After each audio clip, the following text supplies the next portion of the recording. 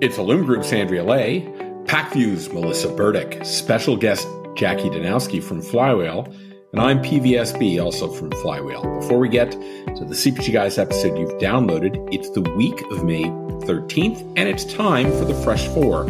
Four curated news stories from the past week. We find them polyhistorically intriguing. We hope you do too. They're brought to you through our partnership with Retail Wit, your one-stop shop for retail industry intelligence and news. RetailWit.com. It's retail right now. Jackie, kick us off, would you? Disney Advertising and Walmart connect to bring closed-loop attribution to streaming advertisers. Well, hello there, Fresh Four listeners. Disney Advertising and Walmart Connect have solidified an agreement to bring the retailer's industry-leading audience solutions and measurement to Disney's addressable streaming inventory. The collaboration will enable enhanced audience targeting and outcome-based measurements for brand campaigns across Disney's streaming portfolio, including Hulu and Disney+. Connecting Walmart's customer insights with Disney's proprietary audience graph will help advertisers reach their desired audiences and measure the impact of their campaigns through closed-loop attribution. Thanks, Jackie. Andrea, over to you. Hello, Fresh Four listeners. NBC Universal and Instacart link up to bring retail media opportunities to TV. NBC Universal and Instacart are expanding their existing partnership to include a new retail media workstream that will enable Instacart's CPG advertisers to connect with consumers via NBC Universal's streaming and linear television content. In late 2023, the companies teamed up to include access to NBC Universal's streaming platform Peacock as part of the Instacart Plus membership package. Now, with this new first-party data collaboration, advertisers will be able to reach consumers through NBC Universal's content and measure the impact of their campaigns by leveraging ad exposure and purchase data from Instacart. Thank you, Andrea. Melissa, what do you have for us? Amazon has announced a new country that they're opening up. Amazon has announced that it will launch a new dedicated website for Ireland in 2025. Currently, most Irish customers use Amazon sites based in the UK or other European countries. The company said the Irish site will mean that users will be able to avoid additional customs charges and currency conversion fees, and it will also lead to faster delivery and returns for many items. All right, over to you, Peter.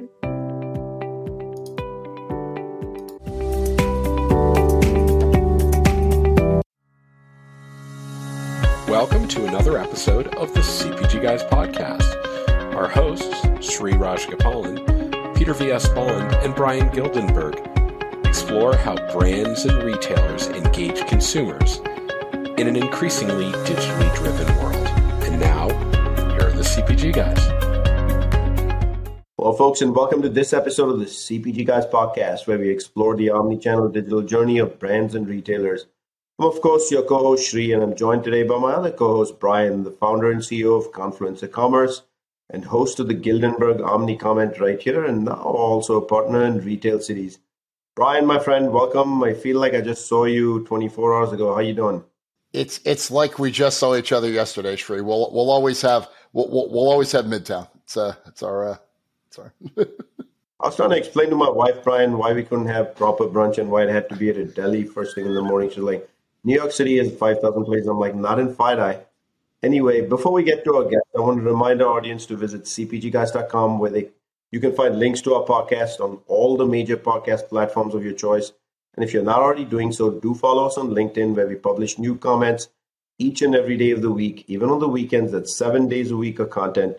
Please also subscribe to the other podcasts in our collective, including the FMCG Guys, CPG Scoop, and the new edition, CPG Guys Fast Forward, starring our very own Brian Gildenberg.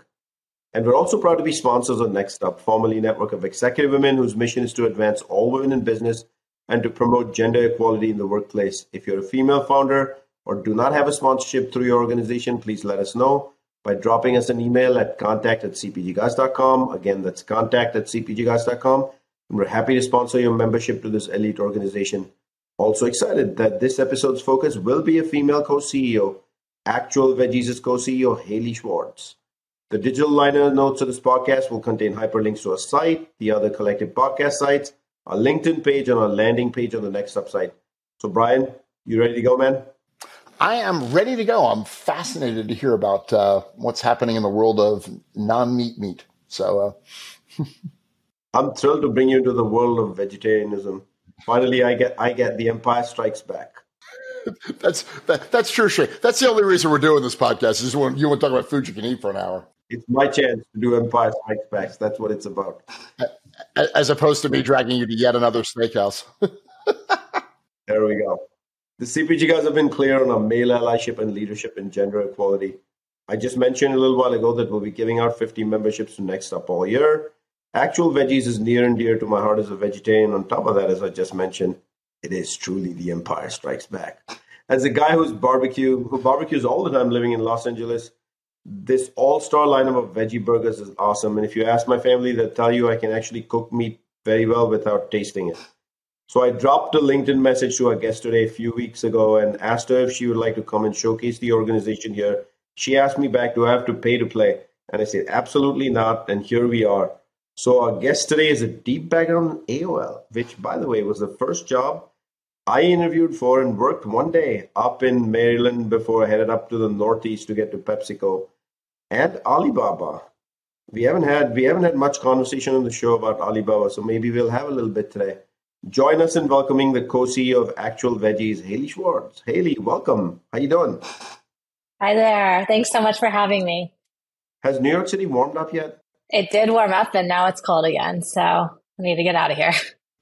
Yeah, we're now back to 58 degrees and raining. So Brian and I, at the time of this recording, were both in the city, which is yesterday at the time of this recording, and it was 65 degrees. We were there for a unique moment, something to do with my daughter, which I haven't mentioned on the show, so I will. So my daughter is APHM May Spotify Artist of the Month. Wow. And she is on the billboard on Times Square. And what a special moment for me as I was able to go there live and take pictures with her with the board of Spotify in the background. So, Hailey, welcome. Glad to have you join us today. But before I get to the questions and we do the back and forth with the conversation, can you share for our audience just a brief overview of who is Actual Veggies? Sure. Actual Veggies is a veggie burger company that was started we launched in January 2021. We launched to create thick cut, naturally colorful veggie burgers. They all taste like their primary ingredient. And we have 4 veggie burgers that we launched with: the actual orange burger, which is sweet potato, the actual black burger, which is black bean, the actual green burger, which is kale and broccoli, and the actual purple burger, that's beet. Most recently, we also launched veggie balls. And yeah, we are available in about 2,500 doors nationwide. I don't know about the other CPG guys, but one CPG guy would love samples. So we'll include links to your LinkedIn profile, Actual Veggies LinkedIn page, and of course your corporate site in the digital liner notes of this podcast episode, so that the 90+% of people listening to this episode, which is via mobile device, can easily learn more as they listen. So let me get us going and let me ask you the first question and we go from there. So Hailey, I mentioned that your career is elite brands in your background, but you decided to be an entrepreneur at the end of the day. No greater place than Manhattan to do that. Take us through the years at AOL, Alibaba. You co-founded Strata. Tell us about what that is. And now you're co-CEO and co-founder of Actual Veggies. And then finally, what advice would you give to someone early in their career in this space, seeking to follow in your footsteps from corporate to entrepreneurship? Sure. So my career, like everyone's, I think, is not as linear as is expected, except when you look back at it and then you see where everything led to. It was a lot of fun. I started at AOL because I lost my job. My first job before I even started, it was September 2008. I was supposed to do marketing for a hedge fund, and the hedge fund, I think, went under or whatever. They laid me off before I started. I was desperate for a job. I was in New York City. It was 2008. And I realized I had done digital advertising sales at the Michigan Daily, University of Michigan, where I went to school. And at the last minute, I got this job at a company called, at the time, Platform A. And my first day that I was there, they were acquired by AOL. AOL was a super fun place to work because it was always changing, and it sort of felt like a startup itself. It was young. It was chaotic. There was a lot of room to learn, but there was also a lot of room to do. And I sort of became a champion of the brand. I quickly moved over from the advertising side to the owned and operated consumer brand. So the AOL homepage, the brands that we bought from Huffington Post at the time, Kitchen Daily. And I really got to see, how an audience engaged with the audience with our platform. And it was a lot of fun. I did a lot. And for being so young, like I said, because it was so chaotic, it was actually a very cool experience. And I think from that chaos and that ability to do, I really wanted to be in the startup environment. And you didn't mention, but I went to a company called Evolution, which is a startup itself that helped big brands work with early stage startups. So that was my foray into the startup community. And I'm going to I'll talk later about what I recommend if, you want to get into a startup, but just keep that in mind as I got into the startup community from that. And I sort of went back and forth between consulting for big companies and then going to like startups. I never actually worked on an operational startup until this one, but the next big job I had was at Alibaba. But it was actually at the time, it was this company called OpenSky that was had just been acquired by Alibaba. They were a B2C marketplace, and Alibaba came to them and said, "We're trying to understand the SMB who's sourcing from China. Can you guys help us do this consulting project? Help us understand the products and services they need to source from China, because we want to build our services around them." And so quickly, the CEO of OpenSky at the time wanted to keep the OpenSky team as is. He was in my network. He reached out to be a consultant. I was consultant number one of that team. And we quickly grew to about 100 people in 1.5 years and became acqui-hires to start Alibaba North America. So we were all day, we were doing two things. One, we were trying to build products and services to help SMBs source from China. And on the other side, enabling anyone in the world to be a supplier. It was really interesting. And what was really cool and gave me my itch is I got to talk to people who are building physical products all day long. And it seemed like they were having a lot of fun. That's awesome. Well, thank you. Thank you. To answer your second question about how, I some advice if you want to go from the big corporation to the startup world, I think, offering yourself, first of all, continue, I think always network. I've always been good at that. I've been good at keeping in touch with old colleagues. You find most people seem to go back and forth between startups and corporations. And at times there's a lot of similarities. So you obviously want to keep your network open, start going to events where there's going to be people at startups. I think something that you have to be able to do is take risks. So when I went from AOL to Evolution, I offered to work for 3 months for free. And I said, if I show my value, can you pay me back after those 3 months? And they did. And then they paid me going forward. So I think if you're able to take those small risks and really understand, do calculated risk, that's something that I would advise. Excellent. So now you've gone corporate, you've gone the entrepreneurship side. We've got that part of the origin story. So now let's get to the superhero movie here. So how did actual Veggies come about? Where did tell us a little bit about you, your co-founder, how you met, how you thought about the role division between the two of you, and then also, for a product like this, especially one that's trying to tackle, vegetarian burgers in sort of what I might call a non-traditional way. What's the role that sort of education and content? What roles does that play in the brand's overall sort of mission? Sure. So super interesting. My co-founder, you're going to be upset about this, but this is a big surprise. I'm not a vegetarian. I eat everything. I'm eating a lot of veggies. No. I know. Am I kicked off the podcast now? Omnivores rule. I do eat a very veggie forward diet, but I'm very much about moderation, eating clean. My co-founder, Jason, this is a product created for him.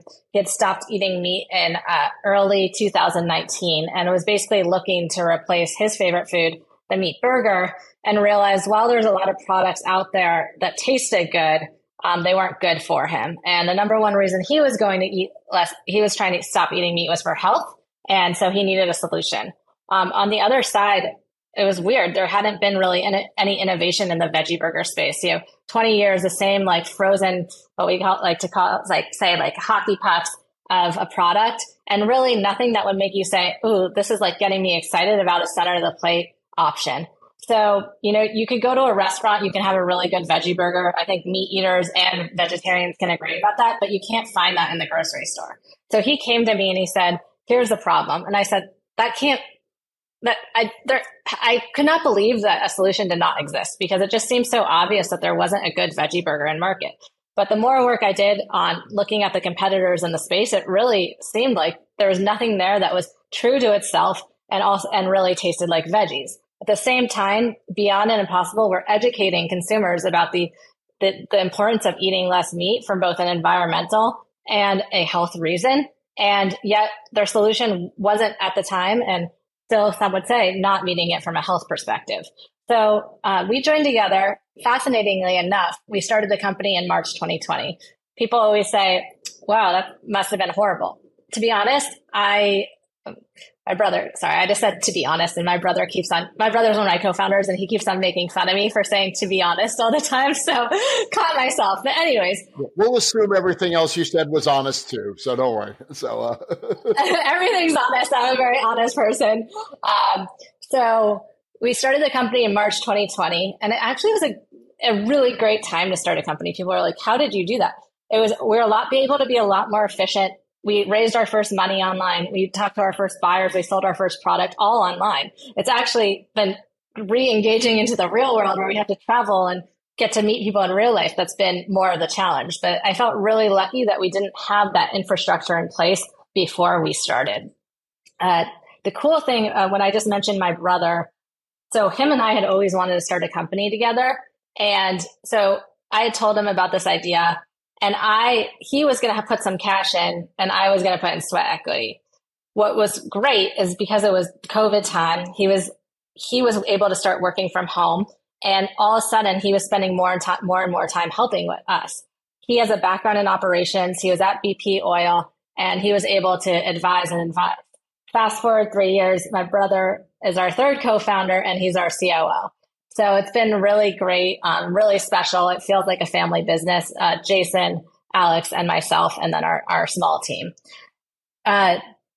So you asked the question of how Jason and I divide and conquer. So at first, we thought we were going to be different than everyone else. We said, we could do everything together. This is how we work. We need to be in every single meeting together. I don't understand why founders don't do this. It's really good to be able to bounce things off of each other. So that is not true. Conventional wisdom tells you really need to keep people in your lane. And surprisingly, we didn't know better than every other successful group of co-founders. Today, I lead sales and marketing. I'm building relationships. I love talking to people. I always say my job is LinkedIn, Slack, text, and Zoom. That's what I'm doing all day. I'm just talking to as many people as possible, helping people as much as possible, whether that's partners, whether that's other brands in the space, buyers who are looking for a specific product. I'm just talking to people all day long. Jason's focusing on innovation. He focuses on our financials, and then my brother focuses on operations. The last question you guys asked, which I think is a really funny and interesting one, is how, the education piece of this. Never in a million years, maybe a million years, 10 years ago, you would have never guessed that you would have to, when I said I had a veggie burger company, you would have to say, oh, it doesn't taste like meat. When you go to the expos and people come to our booth, they go, this product doesn't taste like meat. So the funny thing is that we've had to come against is how do we explain that as a veggie burger, we actually are not trying to taste like meat, but instead the veggies in our product. So we spend a lot of time and visuals using marketing to explain we are a vegetable. Anyone can eat us. If you like vegetables, you're going to love our product. It's filling, it's delicious, and it's good for everyone, even if you don't like meat or you don't like the taste of meat. How interesting. So sticking on that topic, as a female leader trying to grow and compete with, I would say, giants in the space, how does your everyday thinking go? What drives you? What metrics or KPIs, or what constitutes success? And then how are you starting to interact with retail? Because at the end of the day, your success is directly proportional to the distribution you get. Yeah. So I think as a female founder, we tend to be more honest. We tend to we tend to be a little more timid, and we tend to be sometimes a little more pessimistic and careful. So that's something that I've really worked on, is trusting my own self and making decisions and moving forward instead of getting in this decision paralysis. Especially as a young company, you don't always know what's right, but you just have to make a decision. And that's something I personally have gotten a lot better at. I've been confident with my decisions. I stand up for myself, and I walk into a room and I remind myself that I deserve a seat at the table. It's really interesting because big brands are coming to us and trying to understand what we're doing, trying to partner with us. And I see that as a reminder that, again, we can innovate faster. We belong at the table. I'm trying to remember your other question. My favorite part about the job is thinking through win-win-win solutions. So I spend a lot of time talking to retailers and understanding their needs. For example, the online retailer Hungry Root, I asked them, what products are in your space are you guys looking for? And they were the ones who told me about these veggie balls. These veggie balls that we just launched with Hungry Root and that we're going to get to market are the best thing you've ever had. They just, they're veggie meatballs. They taste like the veggies in them. They can be snacks. They can go in a taco. They can go in a salad. They can go in a pasta. And the reason we created them is because I built a relationship with my buyer, and he told me there was a need for this in the market. So I really like to work with the buyers to understand what they need. Additionally, against big brands, I think something that's interesting is, how do I help the grocery store sell? So something I love to do with the grocery store is say, let's do bundles of products that you guys have maybe not put together. So if you have a private label bun and we have our veggie burger and, some potatoes or salad or whatever it might be, let's put that all together and let's sell that as a bundle. And that kind of thing is interesting because they get to show that they're working with a young startup, but also they're driving sales of their own products, which is a goal of theirs. Because when you're doing something like that, you don't have to have the same marketing budget that these big companies have, and you can do these a lot faster because you're more nimble and innovative. Yeah, I'm going to weep with joy, by the way, because the number of conversations I've had with brands over the last many, many years I've been doing this, to get them to embrace private label and adjacent categories as a way to promote their own brand. And I was like, oh no, we hate private label, blah, blah, blah. It's such a gut reaction from a big company to not think that way. So I love the way in which you're, maybe even without knowing it, subverting some of the mindsets and the expectations. And it's really good to see gaps in the market, because often those gaps exist because people have historic blind spots about things, and being able to exploit those is really cool. So all right. Well, now we're really going to get to the hardcore purpose of what we're doing here, which is making sure Sri knows what he's going to eat for dinner. So let's do a deep dive into the portfolio choices the consumers got with you. What makes your products unique? Why is it better? Here's your moment. So Sri, take notes. Shri will be on a diet today because I'm actually on a red-eye flight to Florida. I was going to say, I think Shri should actually should give the descriptions because he's such a fan of the products. I think he could probably do it just as good as me. But yeah, so we, like I mentioned at the beginning, we have 5 veggie burgers. They all taste like their primary ingredients. The actual black burger, which is black bean, so it's a black bean burger. It's made with red peppers, carrots, onions, and spices and oats. There's nothing else in it. There's no oils. There's no fillers. There's no preservatives. And each of the other burgers are the same. So they're color-based. So our primary 4 veggie burgers are all color-based and taste like their primary ingredient. The actual green burger is kale and broccoli. The actual orange is sweet potato. And the actual purple is beet. And then most recently, we just launched the actual truffle burger, which is available in select grocery stores, which is a truffle mushroom veggie burger. And then, as I mentioned, I also mentioned these before, these veggie balls, which I'm so excited about. The amount of time I'm literally eating these veggie balls for breakfast, lunch, and dinner. They're great as a snack. They're great, like I said, in a bowl as a protein, however you want to do it. And one of them is, we have a shiitake mushroom one, we have an eggplant one, we have a sweet potato one, and a southwestern black bean one. And what's really cool about these is they're really great for food service. So just a little plug there. If you're a food service client and you're looking for some veggie balls, we are having a lot of fun with those partnerships. The last thing that's a little interesting that we have, and this is something we're still innovating on and struggling with, is something that came out of an April Fool's joke, actually. Our social media intern turned one of our burgers into a fruit burger. And she turned it blue, and she said, the actual blue burger has just been announced. And the comments went crazy. Everyone's like, I want to eat this. So our chef and our R&D chef went in, and he made our burger into a blue breakfast burger. And it is so good. It's blueberries, acai, dates, seeds, no added sugar, and banana and cauliflower. And it sort of tastes like an acai bowl meets a burger. There's a little education level that we're trying to figure out and get people over. And we might be relaunching this as something else, just putting that out there as a little tidbit. But it's quite interesting. And what's happening is parents are feeding it to their children as a replacement of waffles, because it's no added sugar. It's really easy to make, and you can put a little honey, granola, yogurt on it, and it's super good. Like I mentioned, samples are always welcome, at least in one CP. You're getting samples in exchange for not making me pay, to be honest. Let me remind the audience that we're speaking with Hailey Swartz, co-CEO and co-founder of Actual Veggies.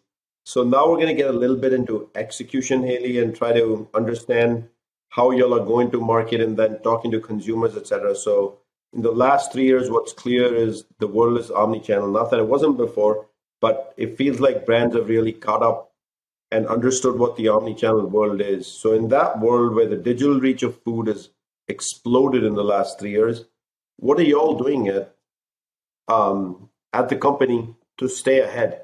And then are there specific communication vehicles? I naively call it advertising methods, but are they communication vehicles that you've noticed that are driving wins for you and the brand?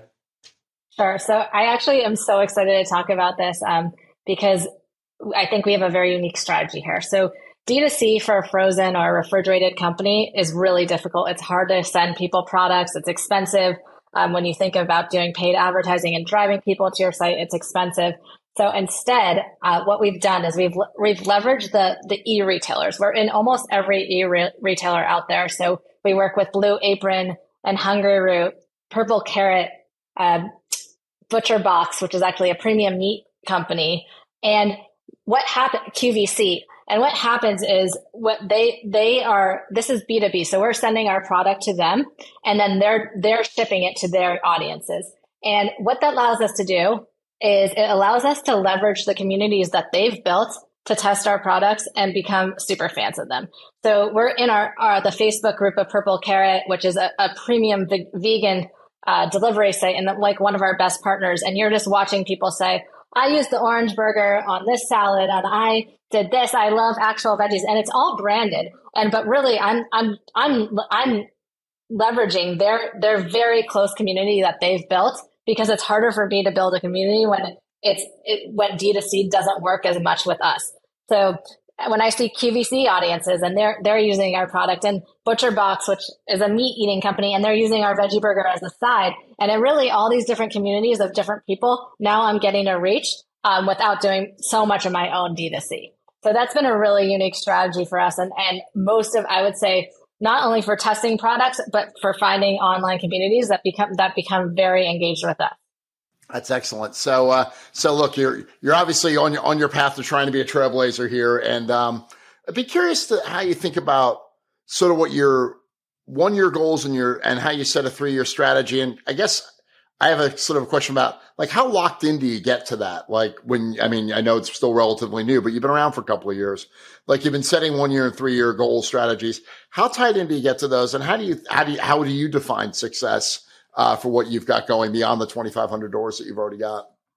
Yeah, so I think you guys will laugh as having much more experience in the industry. Our first year, we tried to go as fast as possible to as many doors as possible, regardless of if it was our core audience. And we went in really fast to conventional. We went in to places that probably don't even know what a veggie burger is. And we realized really soon that that's not going to work for scaling. So this year, so if we say, so that was, I would say about a year and a half ago, we decided, no, we want to take a much more strategic approach and sort of pull back and really focus on the natural doors that are going to be our core partners. So, Whole Foods we're actually launching in July, which I was going to announce at the end, and Wegmans and Fresh Market and Heinen's and Fresh Time and all these partners that have really been good partners to us. My goal only for this year, I'm not even thinking about the number of doors in there. I'm thinking about how many units, if we can double the amount of our velocity. So how many units extra units we can get per store, per SKU. And that's all I care about. Like when I talk to we have one salesperson, when I talk to her, her only goal is to increase velocity. And it's really hard, but like I'm saying no to a lot of conventional accounts and just focusing on building our brand and the accounts that really make sense for us. Yeah. So like I said, that's our 1-year strategy. When I think about our 3-year strategy, I'm hoping at that point that we can be in, all the big doors, thinking like Target and Costco and, more conventional space, but I really want to build that brand awareness, before we're there. So I want to kind of go back to the omni-channel question I asked you about a little while ago.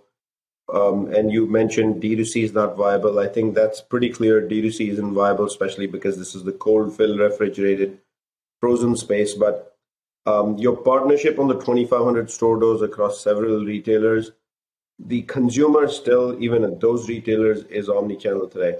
So I'll bring my question to that context. What are y'all doing at the company to help in that relationship with retailers to drive that omni-channel consumers, even if it's to the store? Yeah, so it's really interesting. We are investing a lot of our money in purchase products. So where meeting people on the shelf, and that also can mean digital shelf. So we're thinking on Instagram, can we boost our placement or work with their team on search and whatever that looks like, our paid media. Any of our grocery stores that have an online website, I'm going to be focusing on doing paid media there. And then from our brand awareness perspective, we are doing influencer outreach. We are not paying our influencers right now, but we do send packages, a certain amount each month. And what we work with a program called Aisle, which is focusing on helping influencers drive people to the store. So, the person can get a text message that when they're at the store, they take a picture of their receipt and then they get paid back as part of that. But everything we're focusing on is, like I said, like you said, it's digital and back to the store.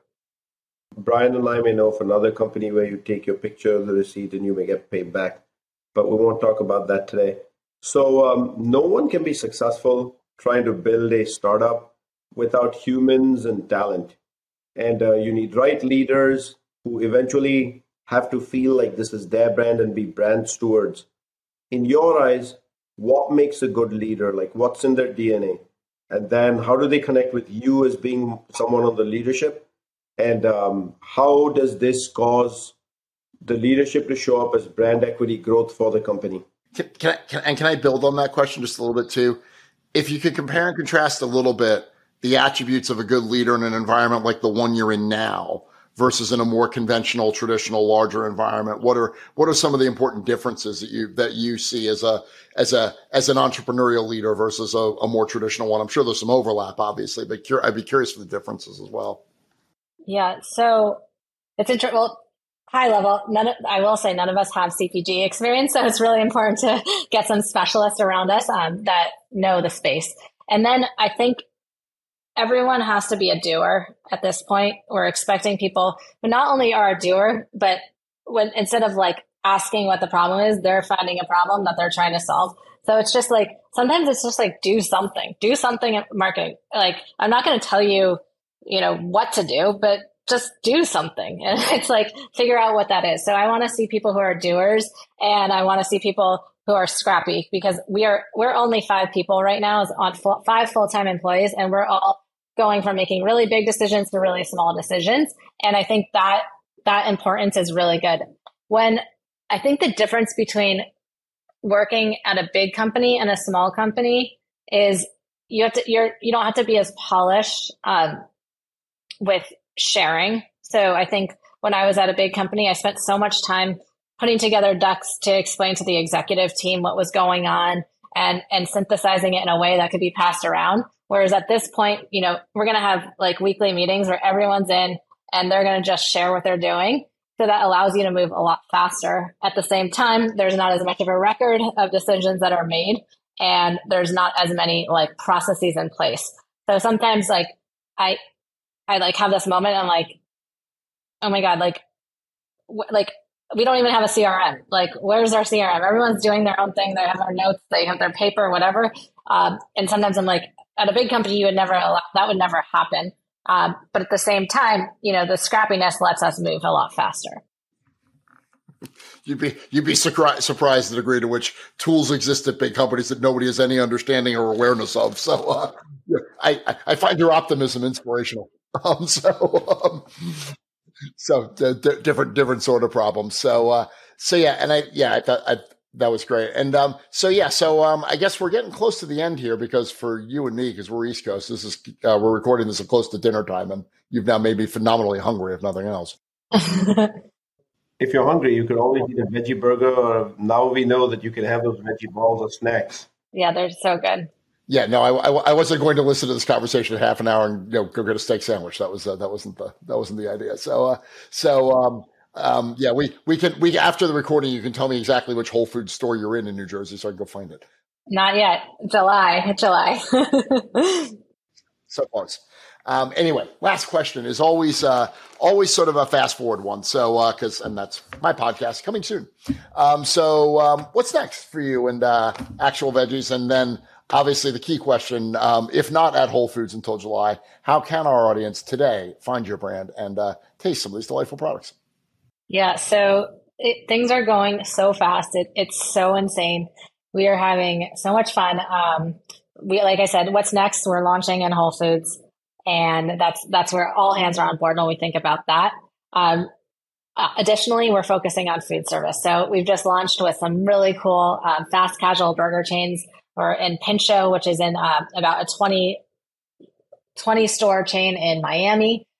We are in Plant Burger, which is a plant-based burger chain here. Next Level Burger, which is a plant-based burger chain here. And we're just really growing with all of our partners in the food service space. So that's really exciting. And you can find us, Wegmans, Fresh Market, Mother's, Ralph's, Kroger, Heinen's. I think I mentioned that. You could go to our website, actualveggies.com/shop, and you can find us in there and see what's closest to you. Can we go back to innovation just a tad before we wrap up here, which is you mentioned earlier when we were talking about the portfolio that one of the ways you do innovation is you talk to actual buyers. Can you tell us a little bit more about the pipeline? Do you guys look out like 1 year, 2 years, what you want to put out? Are you innovating on the fly? It's a little bit of both. I think when we think through, we like to see what's working and then build on that. So if we see one SKU that's really, lagging, we're going to see how we can optimize that. And then at the same time, there's sort of this backlog of things that we think about that might be like, let's say like a shelf, what's the word I'm looking for? A shelf stable product. Sorry about that. Shelf stable product. We're not going to focus on that. So right now the rule really is if it doesn't belong in the freezer in the meat section or the plant-based meat section or the refrigerator in the plant-based section, then we're not going to make it. But we do have this backlog of things that we think about. But those are really our guardrails, that it has to be with the same category manager, because you see too often that people go into other categories and it becomes really hard to build all those relationships and maintain them across the store. And then are you usually asked for a multi-year plan of an innovation pipeline, or when you talk to retail, it's typically, hey, if you walk in with one product, that's good for now, we'll come back and chat about another one another time? Yeah, it's more, they really, we always add an innovation pipeline to the back, but really they're focusing on the one product that we're bringing to the table. We do see that we never want to just bring one SKU. So we want to bring different flavors so that they can see how it all, because I think the best way to tell the story is to have, at least 3 of the SKUs on the shelf together. So in that case, something we'll offer a lot of times is here's like our 3 best sellers. If there's a flavor that you want to work on with us, but it's in this format, then we would be open to doing that as an exclusive with you, which is something that's a lot of fun. Understood. Thank you. So let me remind our audience that you can find all our content by simply going to a web browser and typing cpgguys.com as the URL. And if you think you or your company has some thought leadership to contribute to our community discussion, drop us an email at contact@cpgguys.com. Again, the email is contact@cpgguys.com, and maybe you can join us on the podcast just like Hailey did. Don't forget to drop us a rating at cpgguys.com. It's up top on the navigation bar on the top of our website. Thank you for the nearly 22K plus followers on LinkedIn. We know we wouldn't be a podcast without y'all. This is amazing that y'all have showed up every day for us and have actually given us ratings when I asked you to, and you shape who comes on the show and what we talk about. So we sincerely appreciate the followership. Hailey, thank you for joining us today at short notice. I do appreciate it. Thanks for having me. Brian, it's that time of the episode where you get to have fun and tell us what we learned today. This will probably be shorter than normal because I'm now starving. So I'm going to cut it. No, one, Hailey, also, thank you very much for your time and your insights and just sharing your experience. It's tremendous to hear. There's a couple of things that jumped out to me. I thought it was fascinating that, the 2 big dates you mentioned from a career transition point of view were September of 2008 in the financial services industry and March of 2020. And it's like ordinarily not happy days for most people if those might be the low point on the career path. I mean, I echo some of this. I also changed jobs in March of 2020 for the first time in 23 years, started a new job on March 9th, 2020, which was weird. But I love the fact that you found a way in both of those situations to, pivot in one case, career-wise, and then also you found the advantages in it. And I think that's, to me anyway, having grown up in a pretty small enterprise that we built into a bigger one, finding the advantages and disadvantages is so important, right? It's always like it's like the Steven Spielberg and Jaws thing, right? Like the reason that Jaws doesn't appear until halfway through the movie, which is totally awesome, is because they couldn't get the shark to work. But then they figured out how to turn that into actually one of the great, one of the great horror movie sort of tropes of all time, which was keeping the monster hidden for the early part of the movie. So I like the Jaws approach. I love the way that you talked about the role clarity and the experiment you had of thinking that it was better to do it all together and then realizing that both from a capabilities point of view, clarity point of view, and also simply from a bandwidth point of view, that's just not really manageable. And I think it's a really good lesson for people that are trying to grow into that startup thing, which is that you really do need a team of people around you. And as a person right now, as a sole proprietor, I'm going to listen to myself there. I thought your insights onto the typical, the things you need to quote overcome as a female founder, I thought were really interesting. I thought the fact that being too honest was one quite possibly true, and also just an interesting way to look at that. And that I think the typical male founder will approach a shortcoming with exaggeration rather than direct honesty. So the honesty piece is really good, to be honest. And also, so shout out to your brother.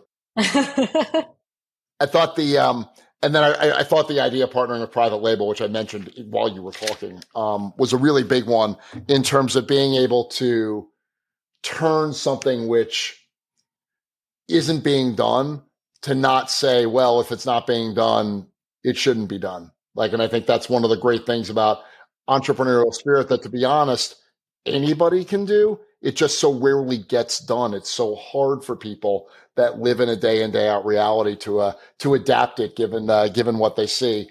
Thought all the stuff about the product itself was amazing. That blueberry burger for breakfast sounds terrific. And a lot of the really smart thinking on the omni-channel side, the D2C side, using food service. And again, just all overcoming what might be a disadvantage, which is the difficulty of a D2C model in the temp controlled world and kind of finding the upside opportunity of it. So I thought this was a really terrific embodiment of entrepreneurial thinking that even for most of our listeners who are not entrepreneurs, I really think they can use. So really thank you for your time. Thank you for that, Brian. Thank you, Hailey, for joining us. Thank you so much. It was a lot of fun. And that's a wrap for this episode. We will see you soon on another episode of the CPG Guys.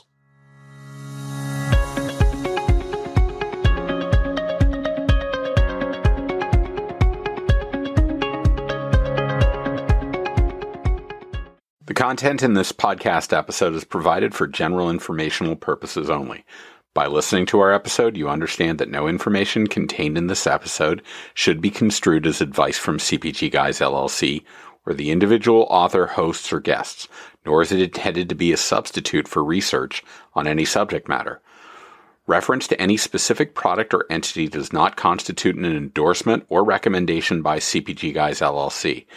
The views expressed by guests are their own, and their appearance on the program does not imply an endorsement of them or any entity they represent. The views expressed by CPG Guys LLC do not represent the views of their employers or the entity they represent. CPG Guys LLC expressly disclaims any and all liability or responsibility for any direct, indirect, incidental, special, consequential, or other damages arising out of any individual's use of, reference to, or inability to use this podcast or the information we present in this podcast.